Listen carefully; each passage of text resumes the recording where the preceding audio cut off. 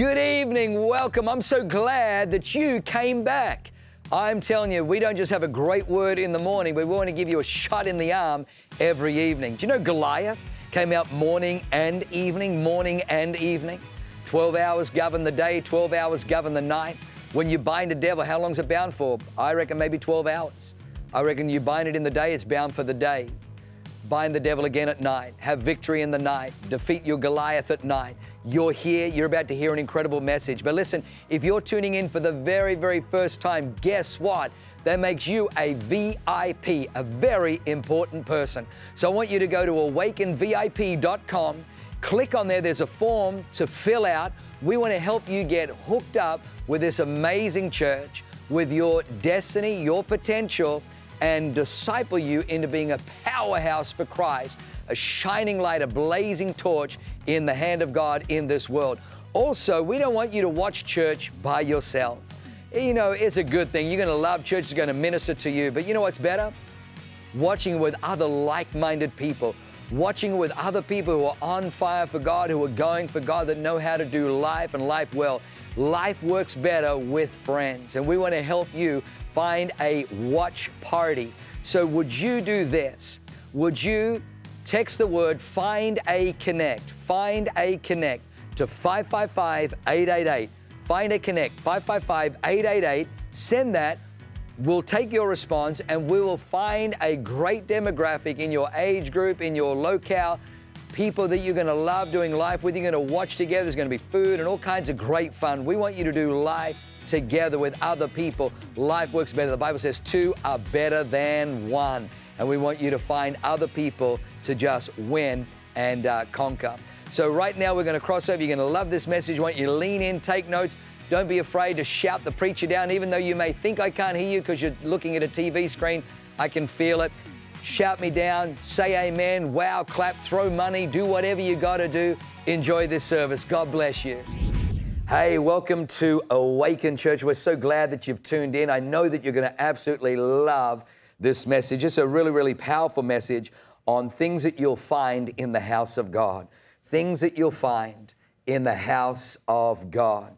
I got saved, coming up 34 and a half years ago now on a beach, and had no intention of walking into the church, walking into the house of God. I got saved. He picked me up on a beach.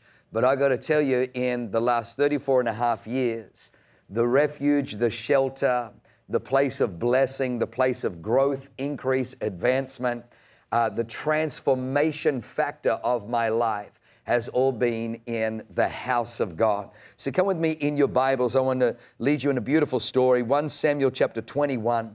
1 Samuel chapter 21, 1 Samuel chapter 21. It's a beautiful story. David is actually fleeing for his life, believe it or not.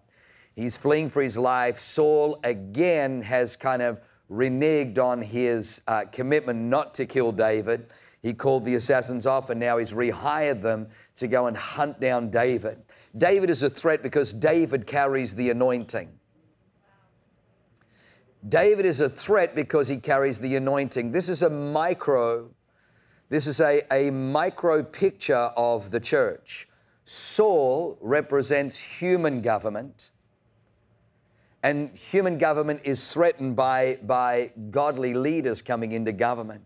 And because David is the Lord's anointed, Samuel anointed him, Saul wants to not just extricate him, but Saul wants to eliminate him, exterminate him, remove him from the picture. He does not care that David is the anointed of God. Now, his son Jonathan knows that David is anointed because he saw it on the battlefield when David took down Goliath. When he saw David, this 16-year-old kid, wander into a valley completely unprotected with no armor on, that looked like he was going to his death. And when he came out the other side with the head of Goliath, Jonathan knew that is the Lord's anointed. That man is anointed to be king over Israel.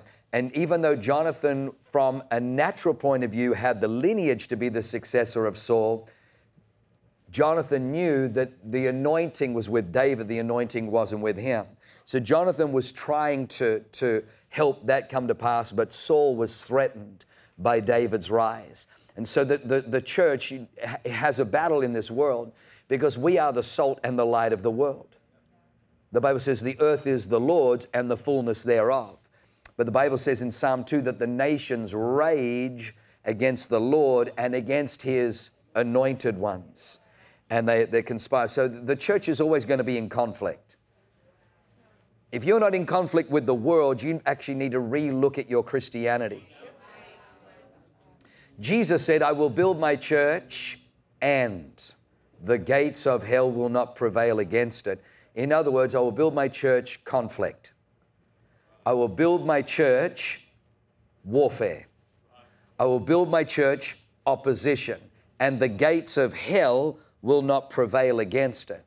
So we just need to understand that we're going to be going against the flow here. So here is David. He goes down. Of all the places that he runs, where do you run when life is cruel, when life is unfair, when life seems like it's stacked up against you?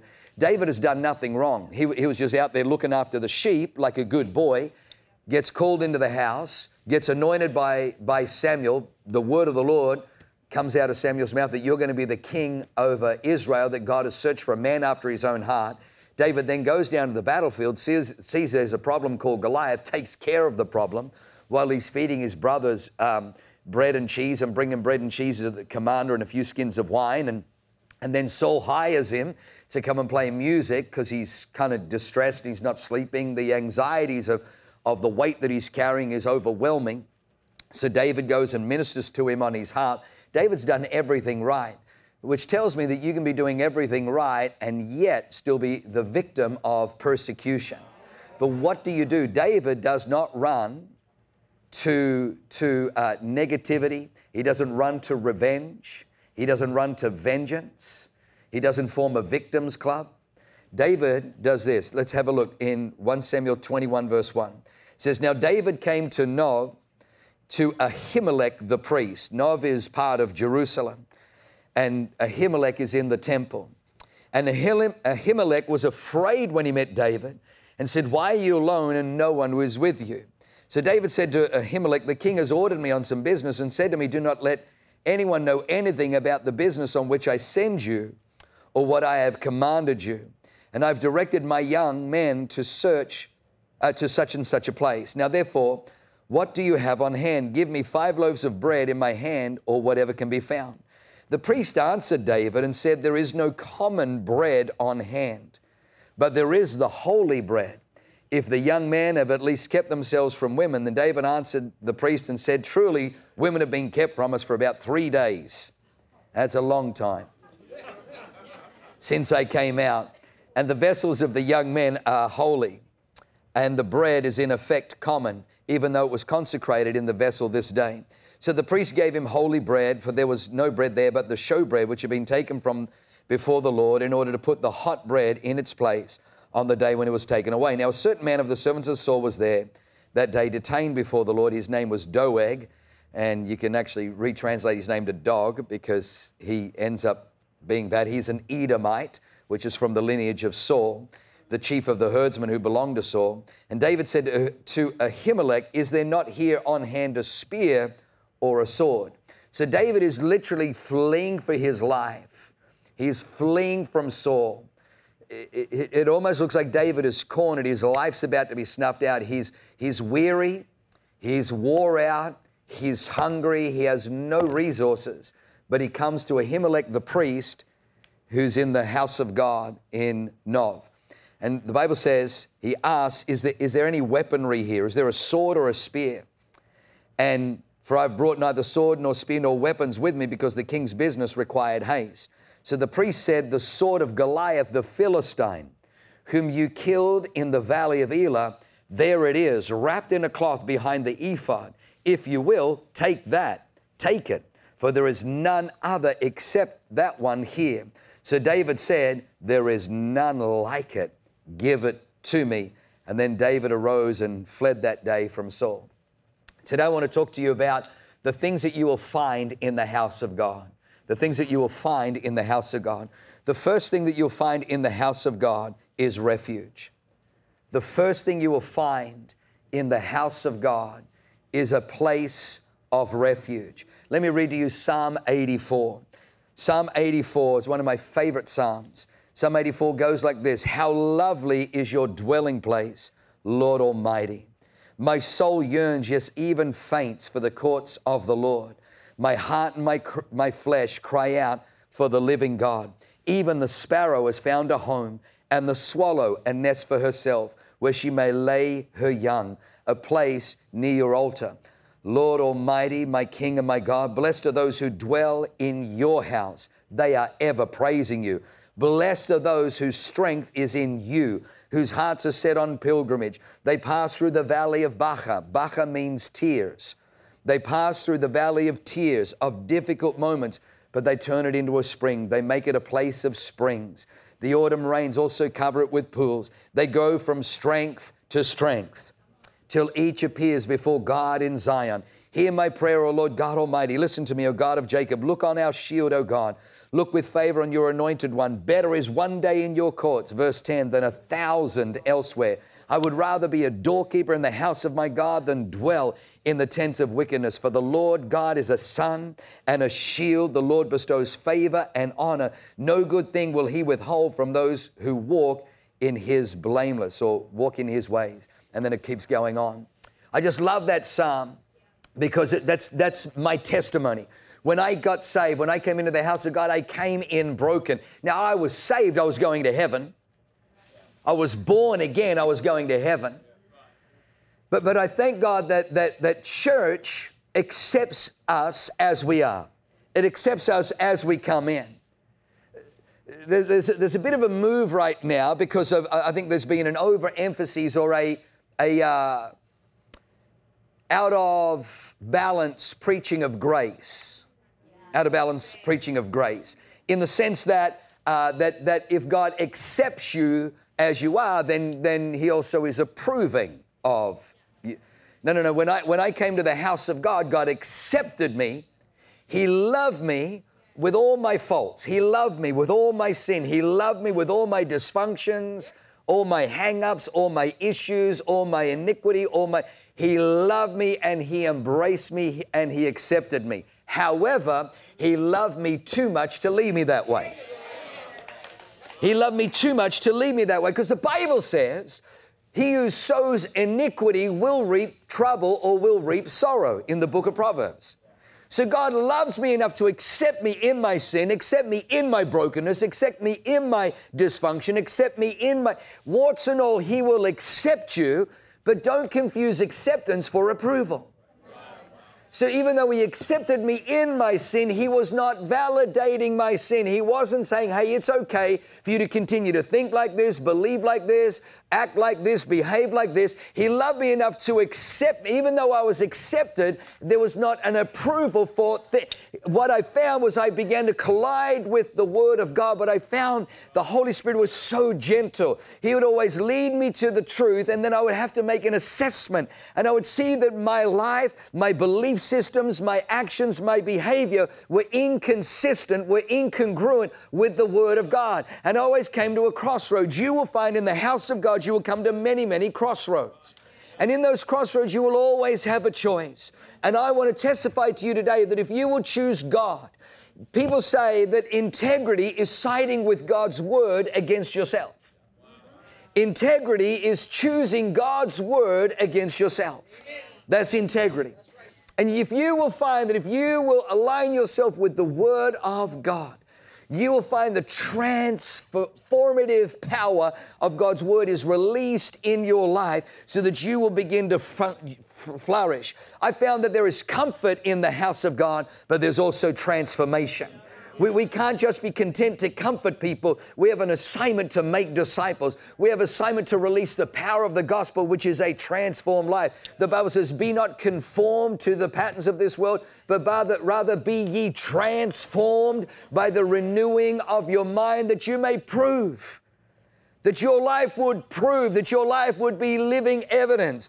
In a court of law, Your Honor, may I present to you Exhibit A, undeniable proof that God's will is perfect, is acceptable, and is good. This person made decisions that they weren't going to be conformed to the patterns of this world. Rather, they were going to be transformed by renewing their mind on the promises of God, on the Word of God. Let me just tell you, every generation, God has promises, and what God is looking for is people who will believe the promises of God. God shoots out His promises, and His promises are available. His promises are not to one people group. His promises are to every ethnicity, every background, every race, every culture, His promises are to everyone. What God is looking for is not a Caucasian. What God is looking for is not a German. What God is looking for is not an Australian or a New Zealander. What God is looking for is a believer. And let me tell you, when you begin to believe in the promises of God, His power will flow to your life. It doesn't matter your height, doesn't matter your weight, doesn't matter your gender, doesn't matter your background, doesn't matter your past.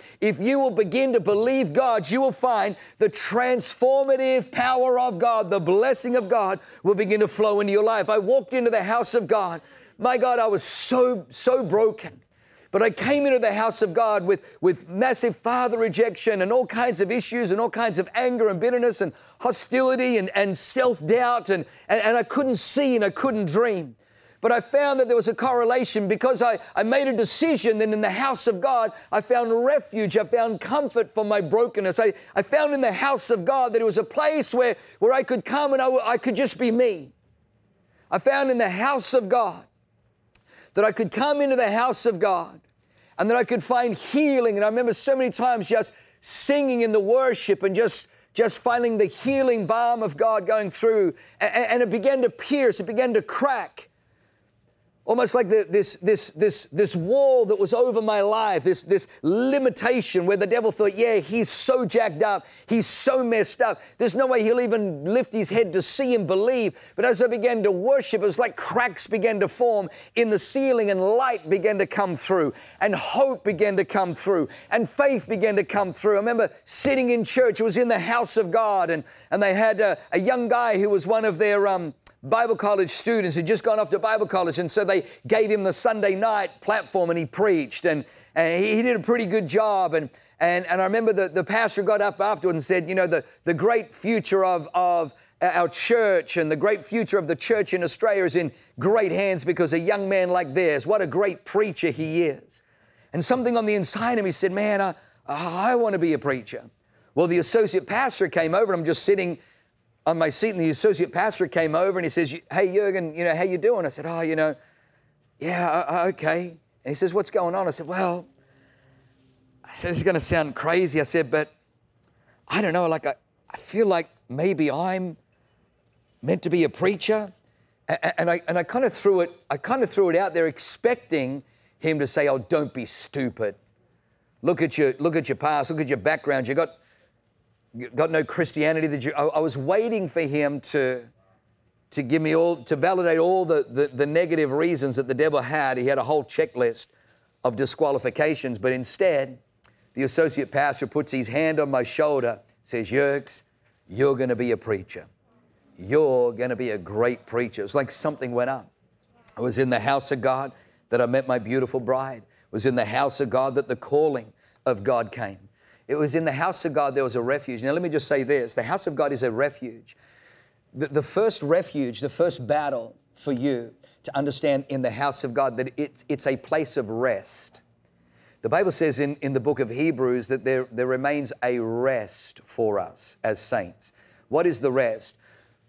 When Jesus was on the cross, the last three words that came out of his mouth was, it is finished. It is finished. And then he hung his head, and then the curtain was torn.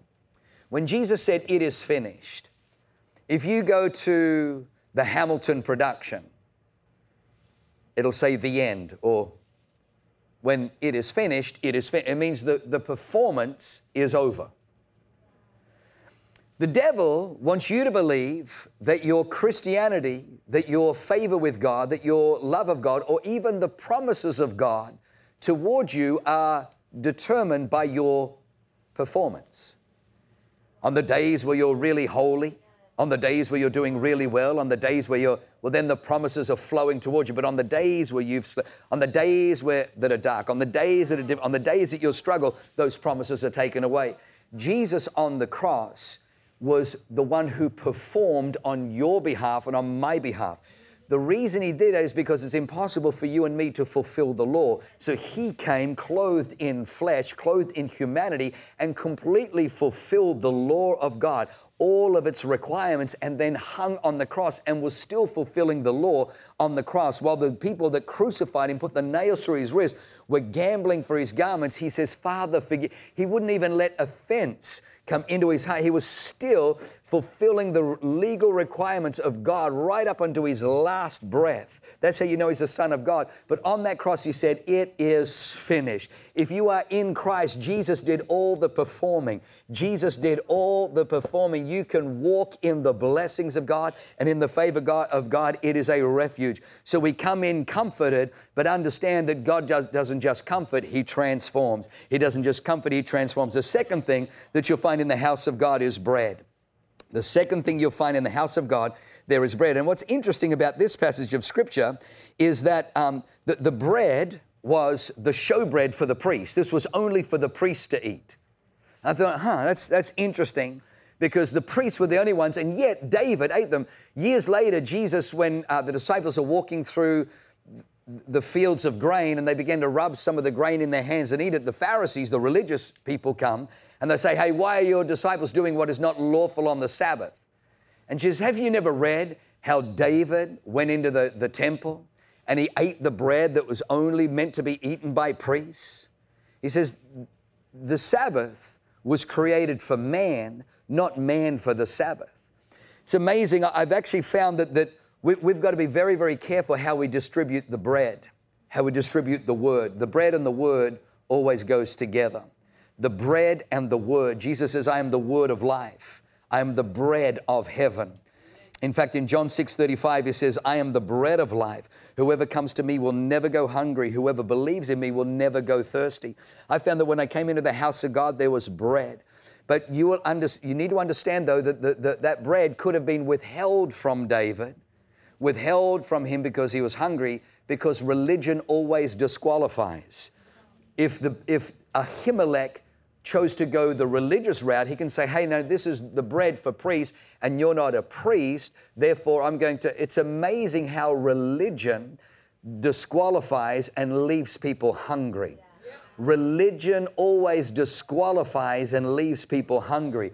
We have found that God wants you to take from the bread, that God has made you and I, he calls us holy, and that there is food, and the food is the Word of God, rightly divided. When I read the Word of God, I don't see in the Word of God that the Word is intended to show me all my disqualifications, but rather it absolutely reveals all of my faults, but it reveals the promises of God and the life of God. If I will make some adjustments, if I'll make some alignments with the Word of God, the life of the Word of God will flow. It's interesting that David in Psalm 119 says that your laws are laws of life. They are laws of life. When I came into the house of God, I began to find that God says, you got to forgive your father. I didn't want to forgive him. Number one, he wasn't asking. Number two, he wasn't deserving. But God began to show me that you're going to be tormented. And he showed me in the book of Mark where Jesus says that if you will not forgive, then you'll be handed over to the tormentors. And he says, that's you, Jürgen, and was holding up a mirror. It wasn't there to condemn me. It wasn't there to disqualify me and say, now get out of my sight, you. It was there to show me that I was the one that was blocking the flow of life. That if I could step up, if I could let go of the pain and the grief and the abuse, if I could let go of if I could let go of the bitterness, if I could let go of the vengeance in my heart, and receive his promise, come into alignment with his promise, then the life transforming power of God. I got to tell you, I love the Word of God because I found that there's no bread like it. There's no bread like it. There's no word like it. Generosity, the generous soul shall prosper. I remember when I learned to tithe, it was amazing. From the moment we learned tithing, God's hand supernaturally has come over our lives, and we've seen our lives just go from strength to strength, from glory to glory, from blessing to blessing. And I know without any shadow of doubt, if you look back 34 years ago when I began tithing, I know exactly what happened, that there was somebody in my world now, a supernatural power, an extraterrestrial force rebuking the devourer, and blessing coming, blessing flowing over my life, that there's so much blessing, there's not room enough to contain it, and supernatural the blessing of God, the provision of God. I love Proverbs 25, 21, 22. It says, if your enemy is hungry, feed him. If he is thirsty, give him water. If he is, cold, clothe him. For in so doing, you will heap hot coals on his head. We went through a season where I wasn't expecting this, just out of the blind side. I wasn't expecting that there would be people in the church possessed with a Jezebel spirit that would go out of their way to be nasty. They would go out of their ways to be like satanically evil towards my bride and myself. And I remember just saying to God, this is wrong. This is unjust. This is, God, remove them. Surely God's going to remove them. But I actually found that God leaves those people in place because His word overcomes everything. And I found God say, I'm watching you to see how you will respond when injustice happens. I'm watching to see how you respond when this kind of cruelty, this kind of persecution, this kind of unfairness comes towards you. And then I'm reading this in Proverbs. And so I made a decision that the person who was nasty to us, I would go out of my way to be nice to them. I love that dress. What a beautiful dress. Oh my gosh. Did you get your hair done? You look so beautiful. And you could see them seething. They were like seething.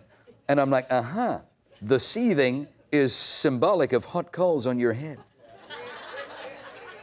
You can see them literally like they were just like a kettle boiling. And it was so liberating. And the nastier they were, the kinder I was back. And here's the most amazing thing. They did so many nasty things.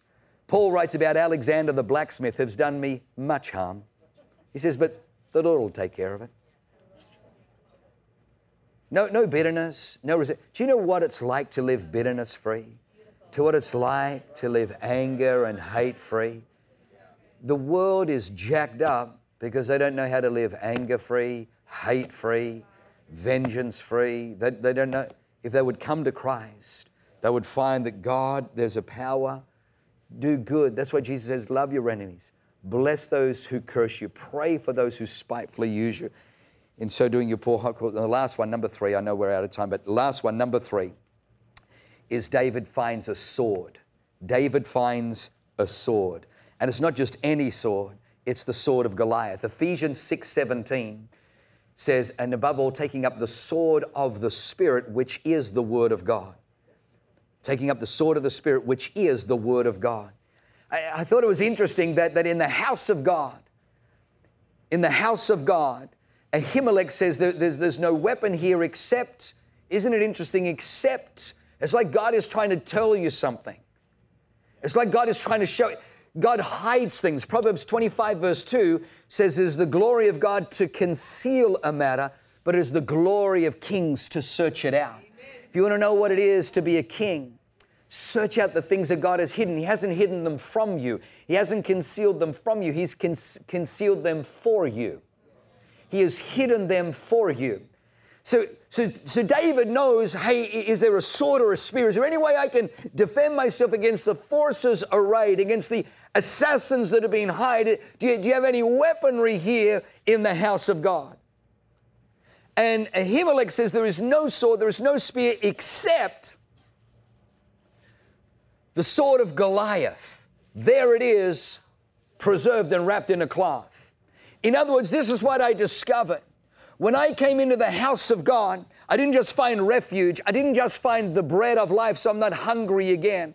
I don't have to chase the philosophers. I don't have to chase the world. I don't live empty, but I live fulfilled. I live satisfied on the Word of God. But I also found that it didn't just comfort me with refuge. It didn't just resource me with the Word. It actually also empowered me. It's also equipped me for battle to take ground. So I can stand against the enemy. I can stand for my marriage. I can stand for my family. I can stand for my kids. I can stand for my city. I can actually go to battle knowing that there's some weaponry. But what was the weaponry? The weaponry that David had, was the sword of Goliath. In other words, in the house of God, He will teach you to overcome. Whatever you overcome, the prize of you overcoming is you have that weapon. John Heinrichs came into this house with a healing. He was on his deathbed.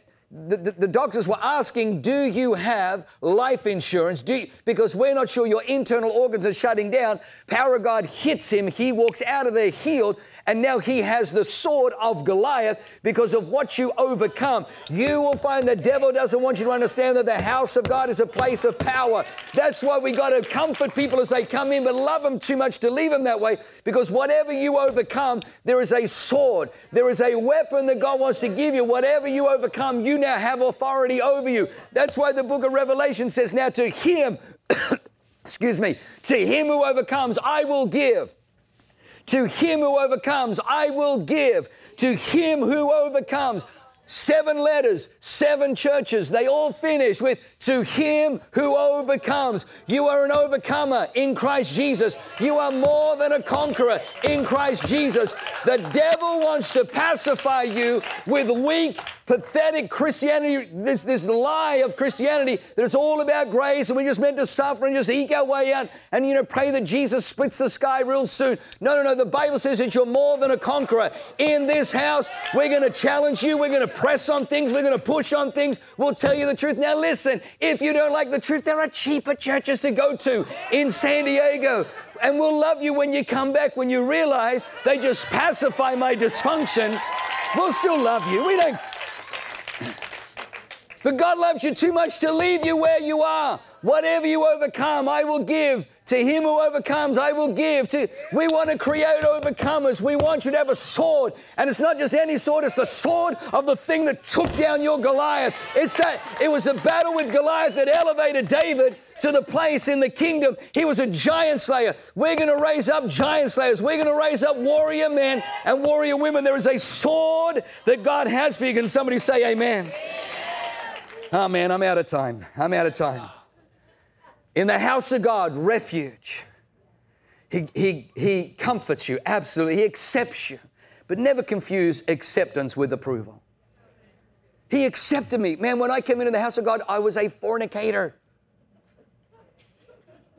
But every time I would leave church, I would feel guilty. And I didn't know why I felt guilty. It was the Holy Spirit. And because I didn't grow up in church, I'm like, man, you know what it is to be a Christian? It's like I'd almost completely killed my conscience. My conscience was on life support. And then literally when I got saved, it was like, my conscience came back to life again. I'm like, whoa. And he's arguing with me the whole time. What you're doing is wrong. I'm like, shut up, la, la, la. I don't want to. He accepted me, but acceptance wasn't approval. He loves you as you are. But he loves you too much to leave. That's a word for our generation. He loves you as you are, but he loves you too much to leave you that way. If you will let go and if you will lay hold of what God has for you, get a hold of the bread, not religion. Religion would have left David hungry, but it was life. That's why you will find here we preach. A lot of religious people don't like us. I don't believe him down at that awakened church. Like, they drink wine.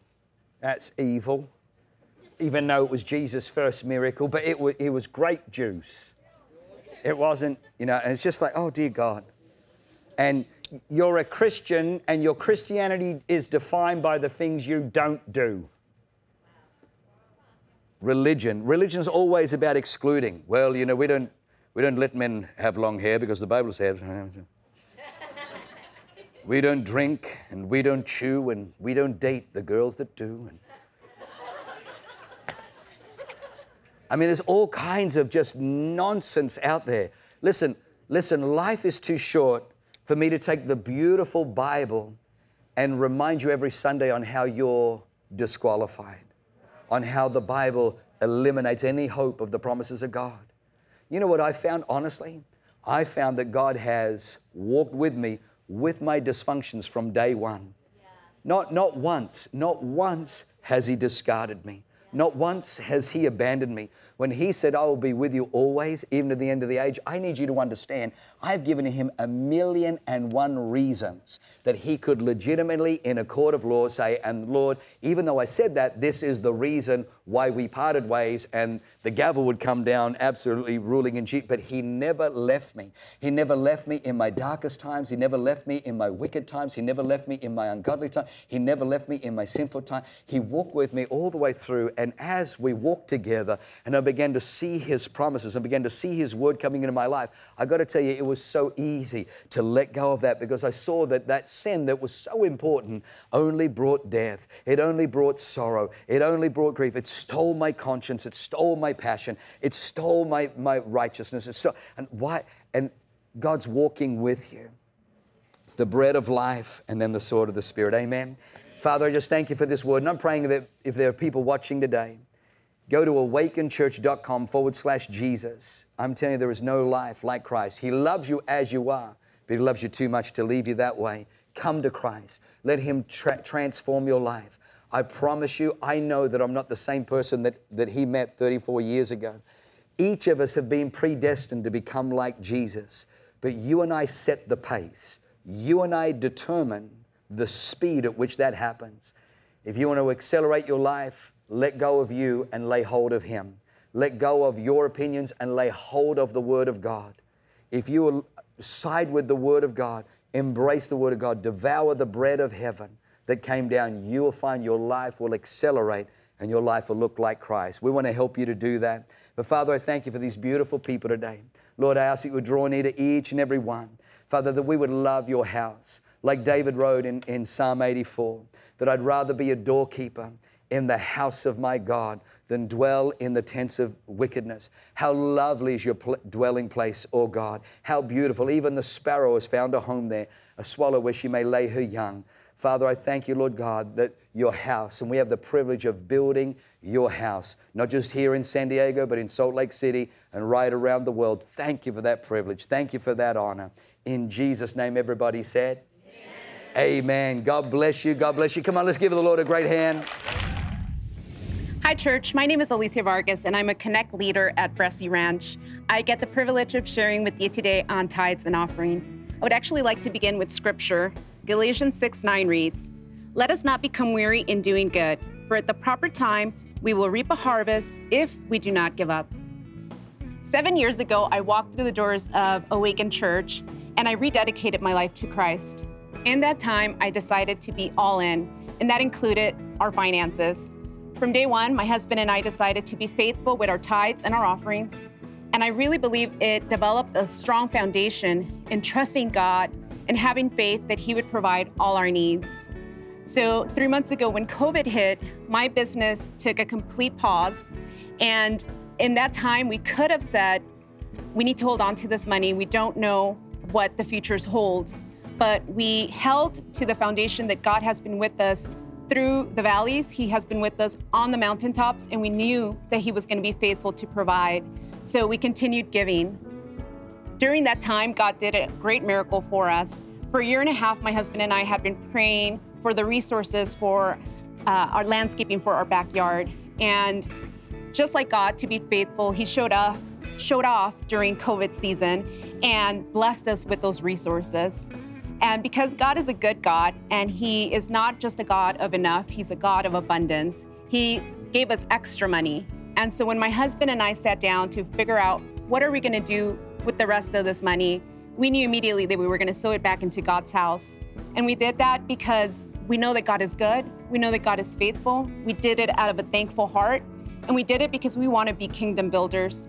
We want the same breakthrough that God has done for our family to do it for other families. So today, I encourage you, trust in God. Know that He is faithful. Know that He is good. Know that He is a good Father, and He'll provide all your needs. I'd like to pray. Father God, I thank you so much for every single person that is giving for the first time.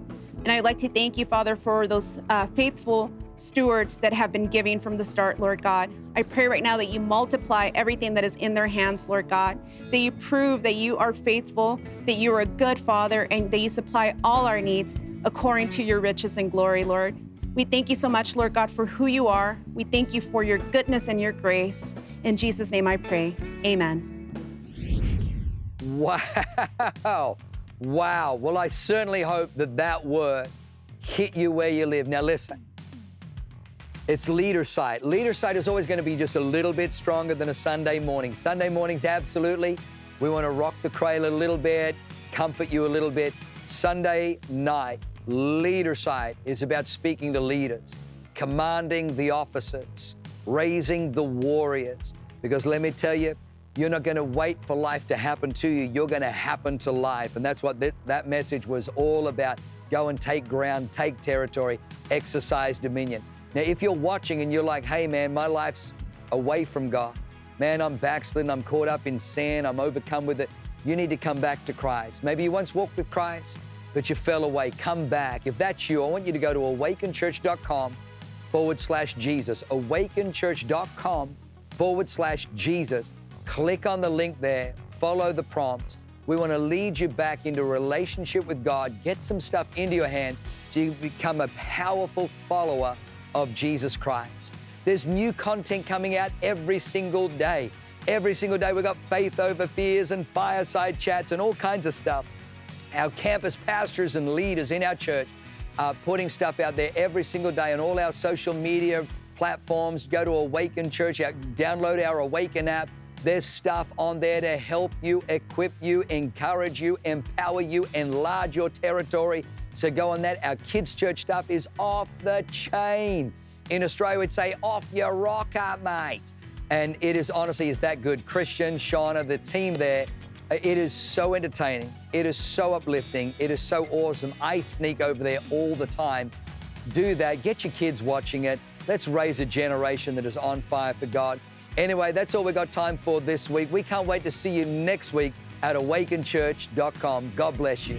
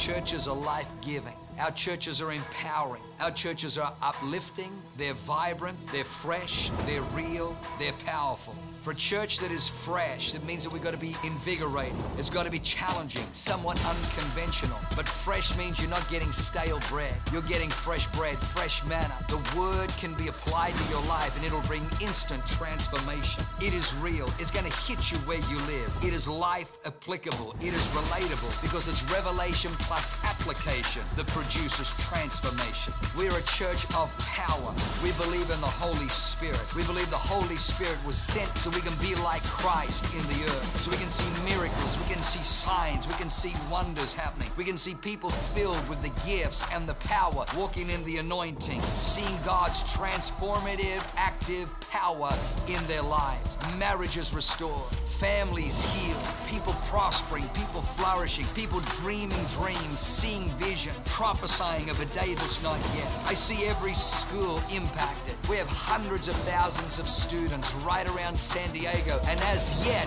there is no prolific and there is no strong voice, but I see a time where on every single campus Christ is going to be elevated, where we're going to counteract the spirit of humanism and the vain philosophies of men, and we're going to bring the presence of God, the word of God, the wisdom of God, and the power of God. And we're going to see revivals, streams of students pouring into the house of God, the future Billy Grahams, the future Wigglesworths, the future Finneys and Spurgeons raised up right here. Our church is one of connect, it's one of develop and one of empower. We want people to connect with God, connect with each other, connect with the community of God, connect with their God dream, their God vision, and their God purpose. Then we want you to understand that discipleship is development. There's no development without discipleship, and there's no discipleship without development. We are here to disciple you. We are here to develop you. We all need developing. Even Adam, God said, it's not good that man shall be alone. I will make a helper suitable for him. God was always thinking of shaping. God was always thinking of developing. You need development in your life.